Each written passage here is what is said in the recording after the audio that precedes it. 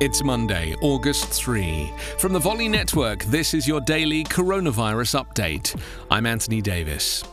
House Speaker Nancy Pelosi escalated an attack on Dr. Deborah Birx, the senior scientist on Donald Trump's coronavirus task force, in comments on Sunday as Birx defended the administration's handling of the pandemic. Pelosi, the top Democrat in Congress, was asked whether she had confidence in Birx, who has frequently appeared alongside Trump in briefings on the virus. "I think the president has been spreading disinformation about the virus, and she is his appointee, so I don't have confidence there, no," Pelosi said. Pelosi's comments came as Dr. Birx made an appearance of her own on cable television and warned that widespread coronavirus infections in urban and rural America mark a new phase for the pandemic, and she doubled down on calls to wear face masks and observe social distancing. "What we are seeing today is different from March and April," she said. "COVID-19 has taken hold over large parts of the US and is no longer restricted to large cities, as was the trend in the early stages of the pandemic."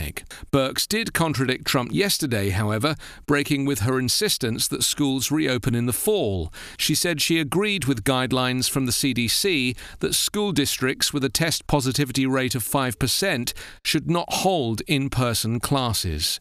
The extra weekly $600 payments for the unemployed during the pandemic expired on Friday night, causing fears that many will be plunged into poverty as a result. Democrats and Republicans have yet to reach a new deal on the matter. The current number of tested US coronavirus cases has increased to 4,810,010. 158,307 people have died. Coronavirus Update is part of the Volley Network. Find us online at coronapodcast.org.